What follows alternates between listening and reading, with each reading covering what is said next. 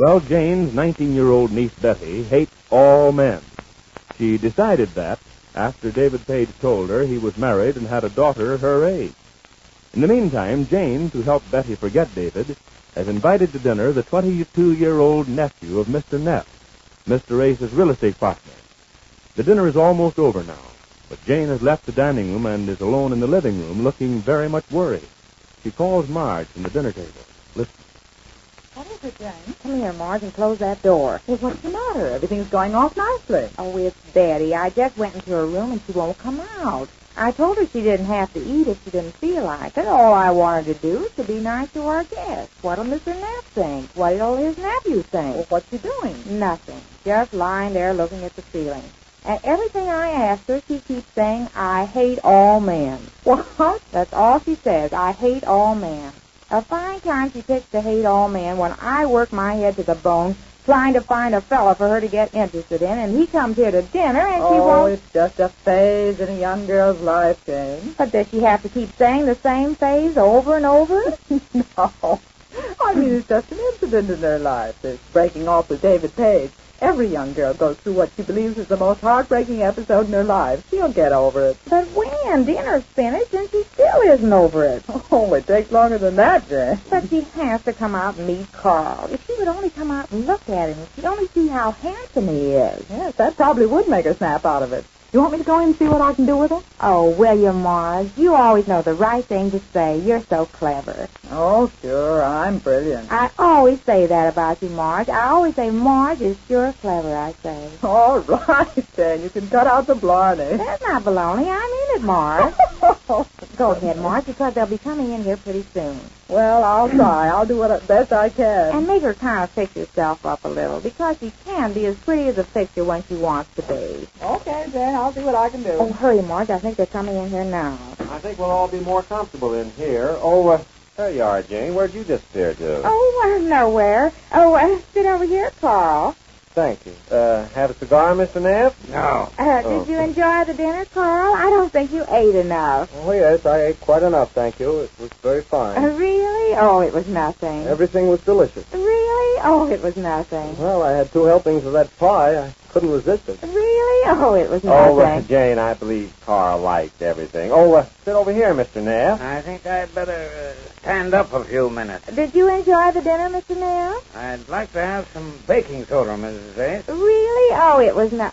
What's the matter, Mr. Neff? You feeling uncomfortable? Oh, it always affects me this way when I eat out. I knew I shouldn't have come here. Oh, I'm sorry, Mr. Neff. If you'd have told us of any special food that you wanted, why, we could Well, have... no, it doesn't matter what I eat. I have to eat at home. Oh. I don't know what it is. Sensitive stomach always bothered me. I've had hundreds of pictures taken of it. You have? Of your stomach? Yes, every doctor in town has taken pictures of it. Well, how do they turn out? Negative. That's just it. They all turn out negative. Well, maybe your stomach was overexposed. What? Well, I remember the last time I took one. Jane, you better get Mr. Neff something to fix him up. Oh, all right. Would you like to have me fix some bichloride? Yes, I guess. What's that? Some bicarbonate, Jane. Would you mind getting it for him now, Well, please? sure. I'll get you something, Mr. Neff. I'll have it for you in a jitney. You know, Uncle, the trouble with you is you don't relax enough. Oh, I don't relax enough. Well, what would happen if everybody sat around relaxing like you do day in and day out? Well, we'd all be a healthier and happier people, for one thing. Well, we would. And I think you'll be healthier and happier if you get to work and start amounting to something. Matter of your uncle tells me you want to come into the real estate business with us. Did he say I want to? You're going to? Yes, I suppose I am. You took up law at school, I understand? Yes. Well, that'll come in quite handy in any business, I guess. We're always having legal matters to straighten out in our business, leases and deeds. There'll be plenty for him to do. Yes, there will. We're pretty busy right now, always taking over new apartment buildings, always something going on. Mr. Neff, do you take a half a glass of water? What? Do you take it in a half a glass of water? Is that the way you take it? Yes, a half a glass will be all right. Well, where is it? Well, here's the water, but I don't seem to be able to find anything to put in it. What do you mean you can't find anything? It's all gone. You mean you haven't any baking soda? No, we just happen to be out of Well, it. about something else, Jane. There must be something here. No, there isn't, dear. I look high, dry, and handsome. Oh, I'm going home. No, wait, Mr. Neff. We'll order something from the drugstore for you. Oh, never mind. I'll feel better if I go home anyhow. Where's my hat? But it'll only take a minute. Don't bother. I'll take you home, Uncle. You'll do nothing of the kind. You stay here and talk this proposition over with Mr. Ace. What's there to talk over? Your mind's made up. There's plenty to talk over. Oh, well, here's your hat, Mr. Neff. Thanks. Fine thing. A man can't get a little baking soda and water. Oh, we've got the water. I'm sorry, Mr. Knapp, but we can order something for you. It'll only take a minute. It's just... Good night. You get in early, young man. Good night, Uncle. Good night. Good night, Mr. Neff. Poor Uncle. Yes, isn't it a shame he had to go? What do you mean, poor Uncle? I mean the life he leads. Driving, always driving. Only interested in one thing, making money. Well, that's not bad work if you can get it. Yeah, but look what it's done to him. Always complaining about his stomach. Well, he's getting along in years. Oh, he's not so old, is he? Well, he's not so young. Oh, no, but not so old. Yeah, Jane, sort of 50-50. Yes, or 56 or 57. Yes, or 56. Why, one of my profs at school was 68, and you should see him. 68? Yeah, rides horseback every morning. Right, horseback. Sure, he's been riding every morning for 30 years. Well, why doesn't he stop? Stop? What for? It's marvelous for him. Well, what has it done for him? Made an old man of 68 out of him. Well, no, Jane. Carl is quite right. A man should take some sort of exercise, but I suppose Mr. Neff's too busy. He has so many different business interests that he can't take the time out. Well, what's it getting him? He's got more money now than he can ever spend. He has? Sure he has. Oh, I wonder what I'd do if I had that much money. Well, one of the things would probably be to have pictures taken of your stomach. Oh, no, I'd take a full figure. Oh, well, here's Marge. I wondered where you were, Marge. I've been in to see how Betty is. Well, Marge, where is she? She prefers to lie in her room, Jane. Oh, isn't that a shame? I wanted you to meet her, Carl. Your niece you were telling me about at dinner? Yes, Betty. She lives with us, and she works at the office. Oh, well, I suppose I'll meet her there if I'm going to work there, too. What do you mean she prefers to lie in her room? That's what I say. I tried to get her up and out here, but she won't budge. Well, the least you can do is be civil if we got company. I'll go and get her. Oh, dear, now don't start anything with her. Don't worry, I won't start anything. She'll be out here. The idea of lying in her room. Who does she think she is? Oh, dear, if he starts hollering and we won't have any luck with her. I tried everything I knew. What seems to be the trouble? Oh, trouble? Oh, it's no trouble. It's just that, well, she wasn't feeling well. And she's a spoiled brat. Marge, not in front of Carl. Well, what difference does it make? He's going to find it out sooner or later, especially if he works with her at the office. Oh, he's joking. That's one thing I always say about Marge. She's always joking. Yes, that's one thing about her. Oh, you'll like Betty, Carl. She's awfully sweet. She's 19, you know, going on 20. I know you'll like her. Everybody likes her. I don't think I will. And she's very pretty, too, and she... What did you say? I don't think I'll like her. Well, why do you say that? You see, Marge, you shouldn't have talked like that. Oh, it's nothing Miss Hale said. It's just that I'm not interested, that's all. Well, you haven't met her. How can you say you're not interested? Well, I'm not interested in any women. But Betty is different from any women. Oh, no, they're all alike. Don't give me that different stuff. I know. You sound as if you'd had a lot of experience. Yeah, I have. I just went through a whole siege of it. I thought she was different. I thought she was the only girl in the world and all that stuff.